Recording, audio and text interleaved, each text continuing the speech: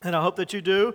Turn it to 1 Peter chapter 1. If you don't have one, there may be one under the row in front of you. You can use that. I preach out of the New King James Version, and so that's what I'll be reading from this morning. A Sunday school teacher asked her class, "What's one thing you know that's going to happen at Easter?" And a little girl raised her hand and said, "We are going to eat egg salad sandwiches in our lunch for the next week." All right? You got to have a little gray in your hair or from the countryside of the tracks, because all this new generation knows is plastic eggs with a candy in it, right? And one of my favorite memories of Easter is not finding all the real eggs and then mowing the yard about 2 weeks later as a kid and either hitting one or being hit by one that your brother chucks at you.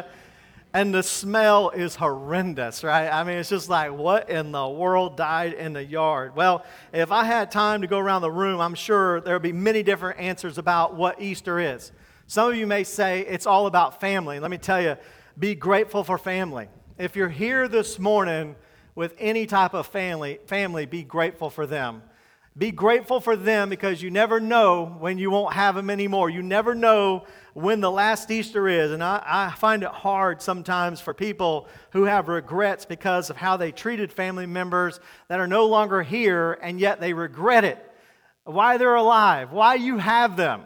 Set aside the differences. Be grateful for family. Some of you might say, "Well, I know Easter's about going to church, because we never went to church, and on Easter Sunday, my parents always made us go to church." Some of you may say, "Well, I know Easter is all about some things that people get together and do some things, and yet it's just a great time of fellowship." Well, this morning, you may not be real sure about what Easter is or why Christians get excited. You might say, "Well, Pastor Ted, what is so special about Easter? What is it about the Easter message or the Resurrection Sunday that Christians get so excited about?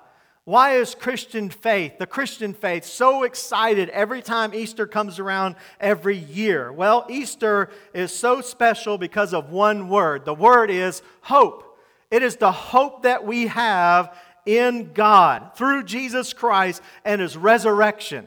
It is the hope that God loves people like you and like me, and that Jesus Christ came to this earth and died on the cross. Yes, He died, but praise God, Easter signifies His resurrection. And because He was resurrected, we can have victory, and we can have hope, and we can have a heart that is full of waiting for the future redemption of all of God's people. Have you ever felt the sting of hopelessness? A recent poll was given, and it says that 64% of Americans feel a sense of hopelessness throughout the week. And it didn't matter if it was young or old, or maybe you're in between. I suppose that all of us at some time feel the sting of hopelessness. Certainly the disciples knew this. Certainly those who were following Jesus in that day. They had the message of Jesus. They had forsaken all that they had to follow after Him. And then all of a sudden, He dies on a cross right in front of their eyes. And they were like, our world is shattered. Our world is broken. And sometimes in life, that's the way it happens. This world will lead you to a point of hopelessness. And the world has a great bait, but a sorry hook when it comes to hope. The bait is that something of this world can give you hope, but the hook is that it will leave you emptier than before. And listen, throughout the world, it doesn't give real hope because it cannot give real hope. Every one of us in our heart has eternity set in our heart. One philosopher says it's like a God-shaped vacuum or hole in your heart that can only be filled by God.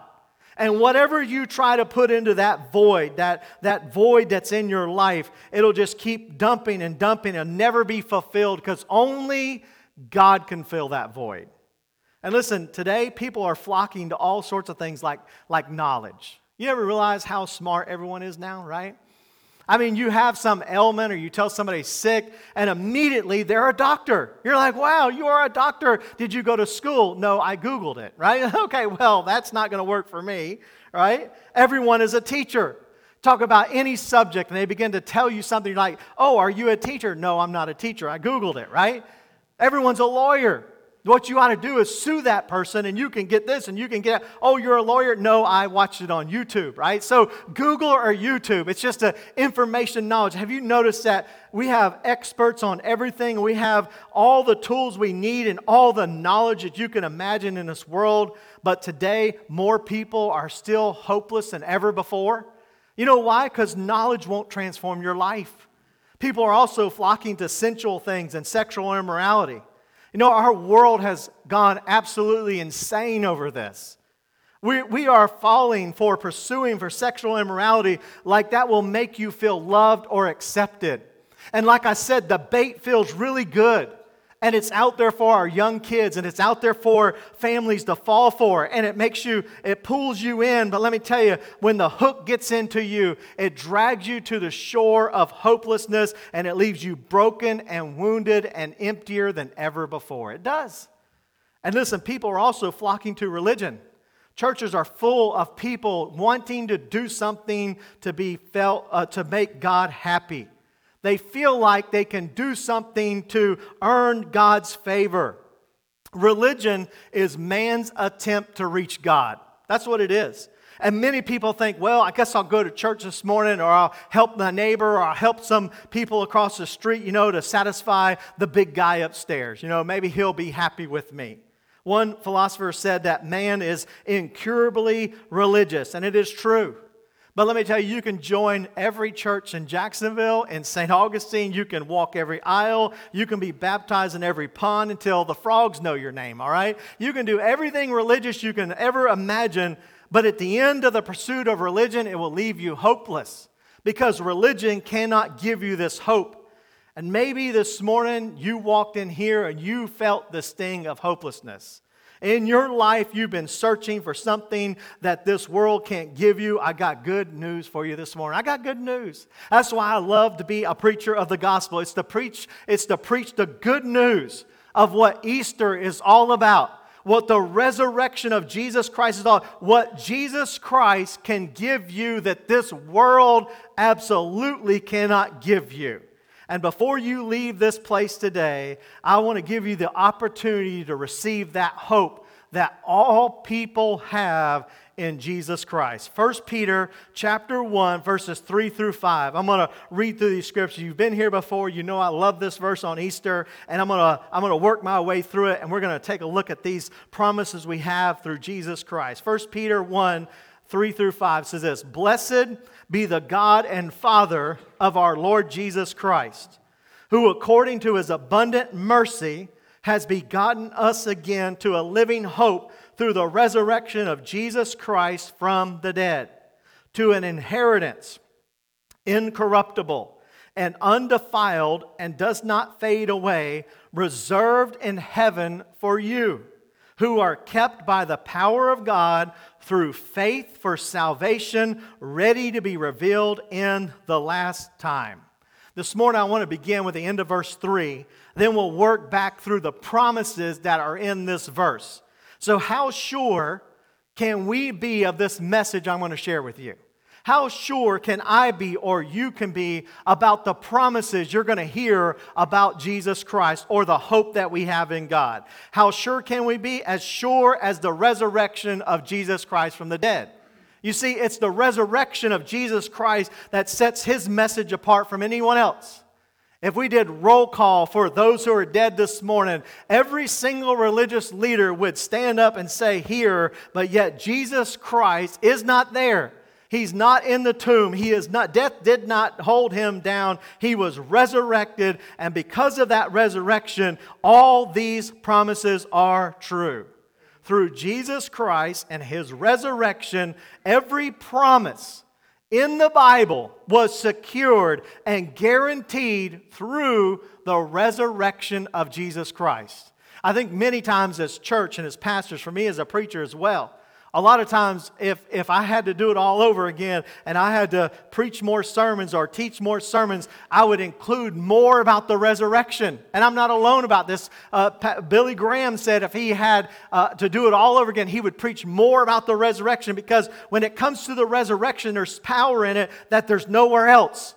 And the power of the resurrection is what sets Jesus Christ apart from everything else, and it makes all the promises of the Bible true, guaranteed, bought and paid for by Jesus Christ. Have you ever been to Costco? I have. We got a new Costco here, right? I know you guys have, because every time I go there, I see half of St. Johns County in Costco, right? It's full all the time. And when you go to Costco, instead of buying one bag of snacks, you buy 10 bags of snacks, right? Instead of buying 10 rolls of toilet paper, you buy 1,000, right? I mean, people can't even cram it in their car, and they're getting it down. We're like, hey, it's a good deal, though. But my whole pantry is going to be full, and my closets are full because it was cheaper, right? But it is cheaper. But when you leave Costco, I did not know, being a rookie going to Costco, I'm a Walmart kind of guy, if you couldn't tell. And so at Costco, it funnels you into these doors as it leads out. There's two people standing there. I thought, okay, they're just telling you, have a nice day when you get up there, right? So I get up there with my cart, and they look at me, like I'm, something's wrong with me. And they say, where's your receipt? And little did I know I needed that receipt, because I got hooked by the $1-something hot dog on the way out. And I downed that hot dog on the way, and I threw it away with my trash with the hot dog. And they told me, you have two choices. You could go back, dig in that trash, and find your receipt, or you got to go see the manager and get a receipt to prove what you paid for in your cart. The receipt was proof that what was in my cart was bought and paid for.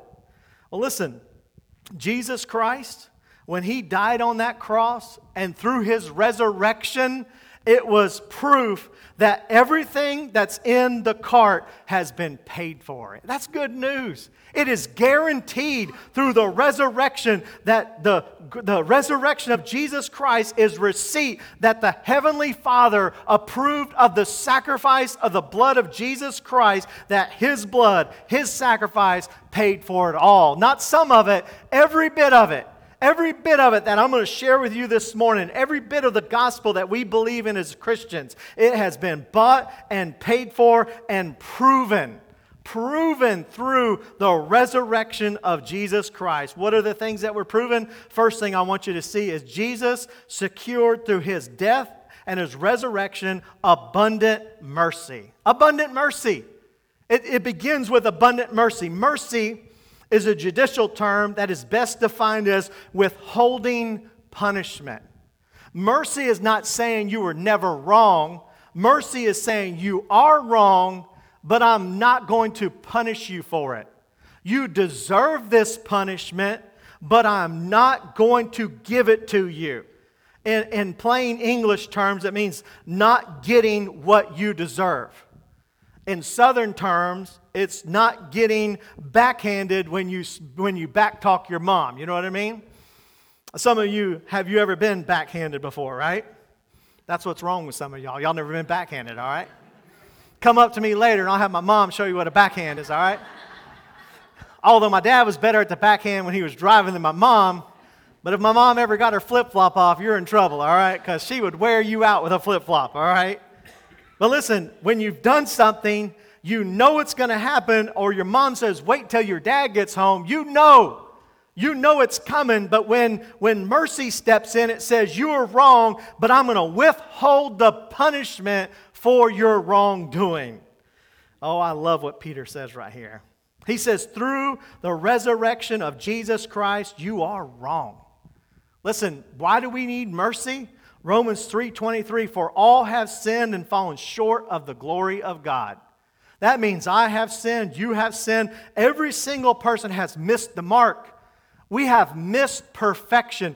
God is a holy and righteous God, and we've missed that perfection.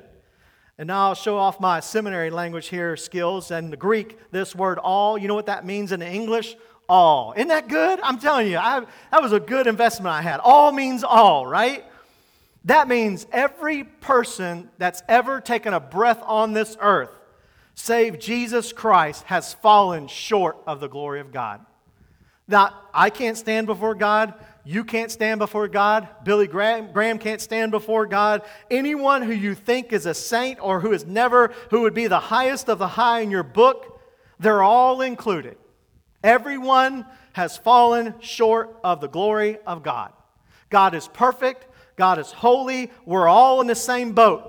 Because He is a righteous God, He is in His perfect justice. He will not just excuse your sin. He will not ignore your sin. He will not just overlook your sin. But through His mercy, He says He will choose to withhold the punishment that you deserve. That's good news. That is good news for you and for me. And I love what He says, not just mercy, abundant mercy. That is mercy on top of mercy. And listen, just one of my sins created a debt that I could not pay. Just one of my sins, just one lie, one word spoken in anger, or one moment being impatient had made a gap between me and God.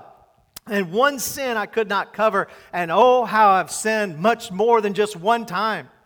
I have a litany of sins, and if I don't have enough of them, Aaron can fill them in for you as well.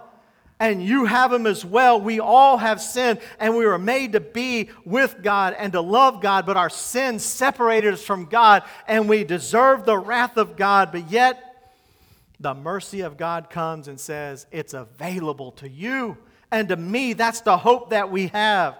We fall short, but mercy steps in, and when He paid for our sins on the cross, He has given us mercy. His payment for sin satisfied the holy wrath of God. And all my sins, past, present, and future, is paid in full because of Jesus. Now that is abundant mercy. That is abundant mercy for you and for me. And you might say, well, Pastor Ted, you don't know what I've done. You don't know how many times I've failed, and you're right. I don't know what you've done. I don't know how far you've gone, but how far you have gone. But I can confidently tell you this morning that if you have breath in your body, there is hope for you because God's mercy can cover all sins, every sin, and it's available to you through the resurrection of Jesus Christ, just as it was for me as well. Praise God for His abundant mercy. In our place, He took our sins, and in the cross of Jesus Christ, He did for us what we couldn't do. That's abundant mercy. And listen, for me, I know I love chocolate. I know you can't tell it by my physique, but I love chocolate, all right? Erin cooks very well. That was one of the curses of having such a wonderful wife, right?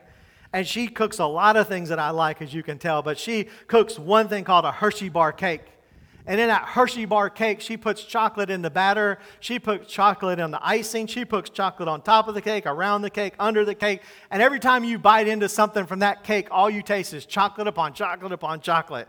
And it's over and over. It's like heaped up chocolate. You know what? This same word here is like mercy. All our sins have violated God's standard, and we deserve justice. But abundant mercy upon mercy upon mercy is available for you and for me, secured by the death, burial, and resurrection of Jesus Christ. And this morning, all your sins, past, present, and future, you do not have to be punished for them because Christ has offered mercy for them. And through Him, you can have mercy. And through Him, you can have hope that your sins will be paid for on the cross. First thing is abundant mercy. Second thing the resurrection has secured is the abiding presence of God in our life. Look at verse 3 again. It says, "Blessed be the God and Father of our Lord Jesus Christ, who according to His abundant mercy has begotten us again to a living hope." Begotten us again to a living hope. This word begotten us again means a brand new birth. The message of Jesus Christ is not just for our past, it's for our present day. Today, as you walked in this place, Peter says God's mercy is available for all your sins, but now God's abiding presence in your life is available for you as well. We have a living hope. It is something that works on Monday and Tuesday and Wednesday. Every day of your life, you can have this abiding power of God in your heart. The words here, begotten to us again, means that God has taken our sins and forgiven us through His abundant mercy, and that by His power and presence, He has birthed us again, spiritually alive. That's what's so important about the gospel. The gospel of Jesus Christ is not a crutch to make you better like religion. It is a resurrection of a dead heart. It is that you could not do what God wants you to do, but yet He gives you life, spiritual life. He radically transforms your heart.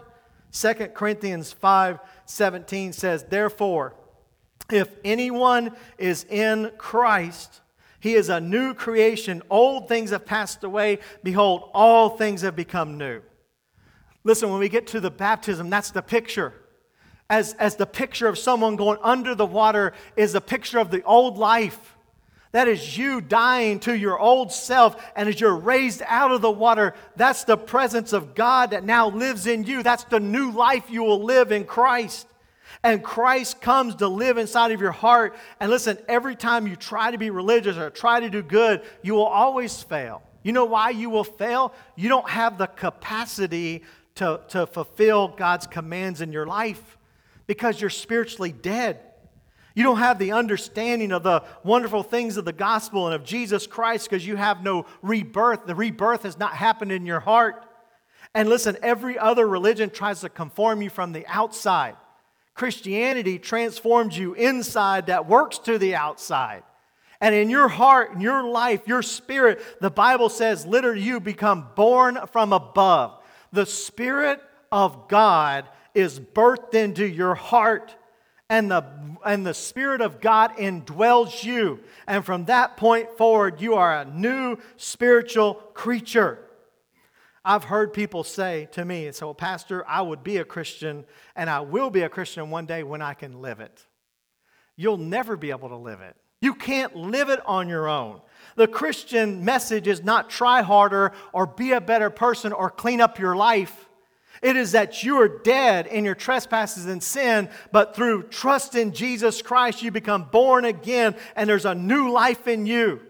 And the picture of the resurrection of Jesus Christ is exactly what happens in your heart. It's a new birth. And for you and for me, the question is, have you been born again?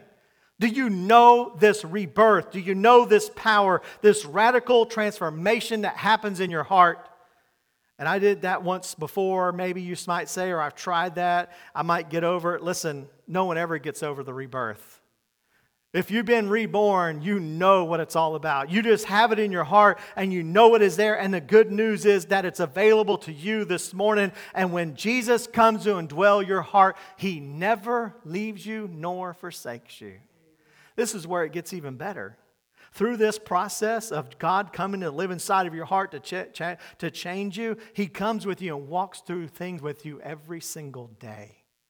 The Bible says, as Jesus has said to us and through the Word, that He never leaves us nor forsakes us. And listen, I don't know what people do in this world without Jesus. You know why I say that? Because life is rough. Life is tough. It's not a question that is if the bottom's going to fall out, it's when the bottom falls out. And if you've lived any amount of time, you understand in your condition of life that you're either in a storm, you're heading out of a storm, or you're heading into a storm. That's just the way that it is. And listen, the storm as you are in, you might think it's finished, but yet with the abiding presence of God, He comes along beside you and He walks with you. And through every marriage crisis, Jesus is with you. Through every heartache and pain and loss of death, Jesus is with you. Through every cancer, heartache, and pain, Jesus is with you. Through every problem with your children, as parents, you know there's nothing like pain from your children, right? When your kids are hurting, it breaks parents' hearts. And the Spirit of God comes and He walks you through that process. And the indwelling Spirit of God gives you hope. Even when it looks hopeless, you still have God there for you. And He never leaves you. He never forsakes you. Bill and Gloria Gaither sing one of my favorite songs. And the backstory to that song was written by Gloria Gaither. It was during the late 1960s, and she was going through a hard time. Bill was on the brink of death, and he went through a horrible illness. She was trying to recover from that, and some people were coming against them and belittling them. Then the world was falling apart around them, and they had just had a lot of turmoil, and they found out that she was pregnant, and they were going to be having a child. And so through that process, she was gripped by fear and anxiety. So much so she got to where she couldn't go to the grocery store. She couldn't go to other people's houses or even go to church. And her heart was so gripped, and she prayed and she prayed. She said, God, I need an answer. I need help. I need something to help me because my life has been gripped with fear, and I need something to walk me through this. And she sat down one night at 2 o'clock in the morning. The Spirit of God came to her, and she began to pen these words. God sent His Son. They call Him Jesus. He came to love, heal, and forgive. He lived and died to buy my pardon. An empty grave is there to prove my Savior lives. Because He lives, I can face tomorrow. Because He lives, all fear is gone. Because I know He holds the future. And life is worth the living just because He lives. And listen, I don't know about you, but if you've ever listened to that song in the midst of the darkest times of your life, it speaks volumes to you. And you have that same promise. Through the resurrection of Jesus Christ, through all the heartache and the pain, He rebirths you. He gives you a spirit inside of you. And every single day you can get up and take another step and keep walking forward in the faith because Jesus lives. He lives. The resurrection of Jesus Christ secured our abundant mercy. It secures our new birth in the power and presence of God. Finally, it secures our eternity. You realize that one day we all must die. As a pastor, I have to go when people die. I have to perform funerals. I have to go when families die. And let me tell you, there is a stark reality of those funerals of people who know Jesus Christ and then people who don't know Jesus Christ. There is a hope, there is a joy, there is a peace of the people who know that that person knows Christ. And let me tell you, you one day will die as well, and you one day will look to eternity, and what we see for our 80 to 100 years is nothing compared to eternity. Nothing. And listen, I checked it this morning. 100 out of 100 people die, right? Every single one out of one. That's 100%. Death forces you to realize we will not be here forever. You know what stinks about that is every single day we're reminded that we're extinguishing or that we're perishing, right? It stinks that we're getting old, right? I mean, for me, as growing old, it gets tougher and tougher. You know, your back goes out more than you do, you know what I mean? And then, you know, you see something down on the floor and you're walking by and you go, is it worth picking that up or not, you know? You might just walk by it. And then if you do bend over and pick it up, while you're down there, you're like, what else can I do while I'm down here, right? Because I might as well get it all done while I'm down here. And, you know, I was just thinking about it yesterday. Tanner was at his weightlifting meet in Flagler Palm Coast, and he was lifting weights. He's a senior in high school, and so he was lifting weights. And, first, this is a rabbit trail anyways. There was a kid there, had a shirt on. And on his shirt, it said, Jesus, the ultimate deadlifter. Isn't that cool? That was really cool, wasn't it? Anyway, that was really cool. I thought that was cool. But anyhow, he gets down there, and so Tanner goes for 430 pounds on the bench press, you know. And so he brings down 430 pounds. He holds it there for seems like eternity, and then he presses it out. And I'm like, oh, yeah, you got that, son. 440's nothing to it, you know. And I thought to myself, what would 440 do to me? You know what I mean? My arms would fall off, my chest would explode. There's no way I could ever even walk tomorrow. What kind of perspective do I have, right? Because you know things break down, they wear out. Your hair turns gray. You know what I mean? You begin to go through this process of dying every day, and you know this life will come to end. And as this life shall soon pass, only what's done for Jesus Christ will last. And listen, that's the perspective we ought to have. And the eternity that we have through Jesus Christ that's been secured by the resurrection. Look at verse 4. It's an inheritance, incorruptible and undefiled, and does not fade away, reserved in heaven for you, who are kept by the power of God through faith for salvation, ready to be revealed in the last time. And that's good news. You know why? Because the things we have in this world is not like that. This world perishes, this world passes away, but throughout eternity, Jesus Christ says you have an inheritance of life, of righteousness, of peace, of perfection, and it's incorruptible. Literally, the word in the Greek means something that's unravaged by an invading army. It's not pilfered over. It's not something that passes away or decays. It's undefiled. That means it's unpolluted, unstained with evil. You realize in the presence of God for eternity, there'll be no more sin. There'll be no more curse of the law. There'll be no more sickness. There'll be no more death. And not just for one day, it never fades away. Listen, I love these flowers that Rochelle and Tammy was able to put up here this morning for Easter. What a beautiful picture. And they're so full of life. And yet, for a few days go by, they begin to fade away. They begin to fall away. Listen, in eternity with God forever, it does not fade. It does not fade away. They're kept there by the power of God, not by my word and not by my power, but by God. It's a good thing to hold on to God, but it's a greater thing that God holds on to you, right? And He holds us. He grips us in His sovereignty.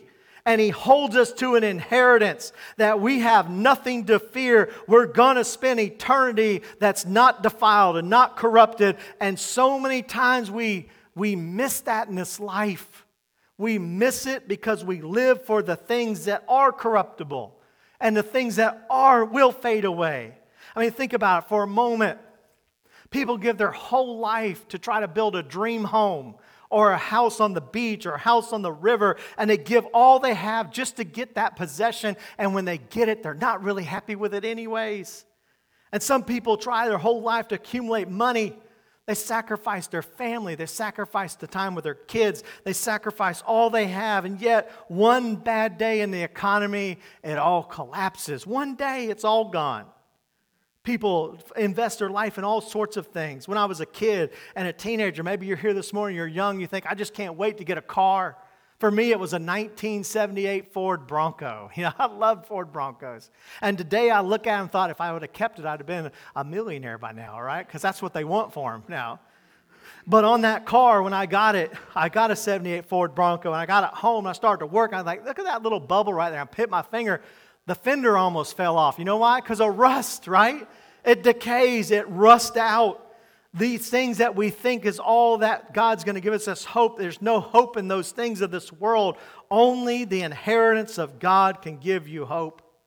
And I could tell you for my life, I do not know what my future holds, but I do know who holds my future.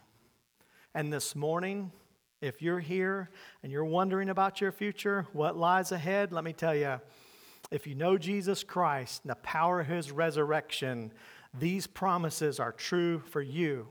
For your past, His abundant mercy. For your present day future, He will walk you through whatever you're in this life.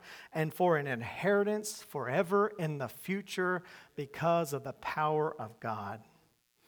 Listen, the message of Jesus Christ is a message of hope. It's a message of hope because the resurrection has secured that hope. And the question for you and for me this morning is, have you believed in this Jesus Christ? Because ultimately, that's the question you're going to be asked. Is Jesus Christ the resurrection and the life, as it says in John 11:25? And do you believe that He is? And do you believe? And if you believe, you will live. And let me tell you, if you've never trusted in Christ as your Savior this morning, I want to give you an invitation. I want to give you this invitation. And when I pray this morning during this invitation, I'm going to invite you to pray that prayer. And then we're going to have a time of prayer as well. Then we'll have a short time to be able to reflect on what we are. Then we'll get to our baptismal service as well. So if you'll bow your heads and close your eyes this morning, I want you to think about this prayer. I want you to think about your heart. I want you to think about what you're resting in this morning.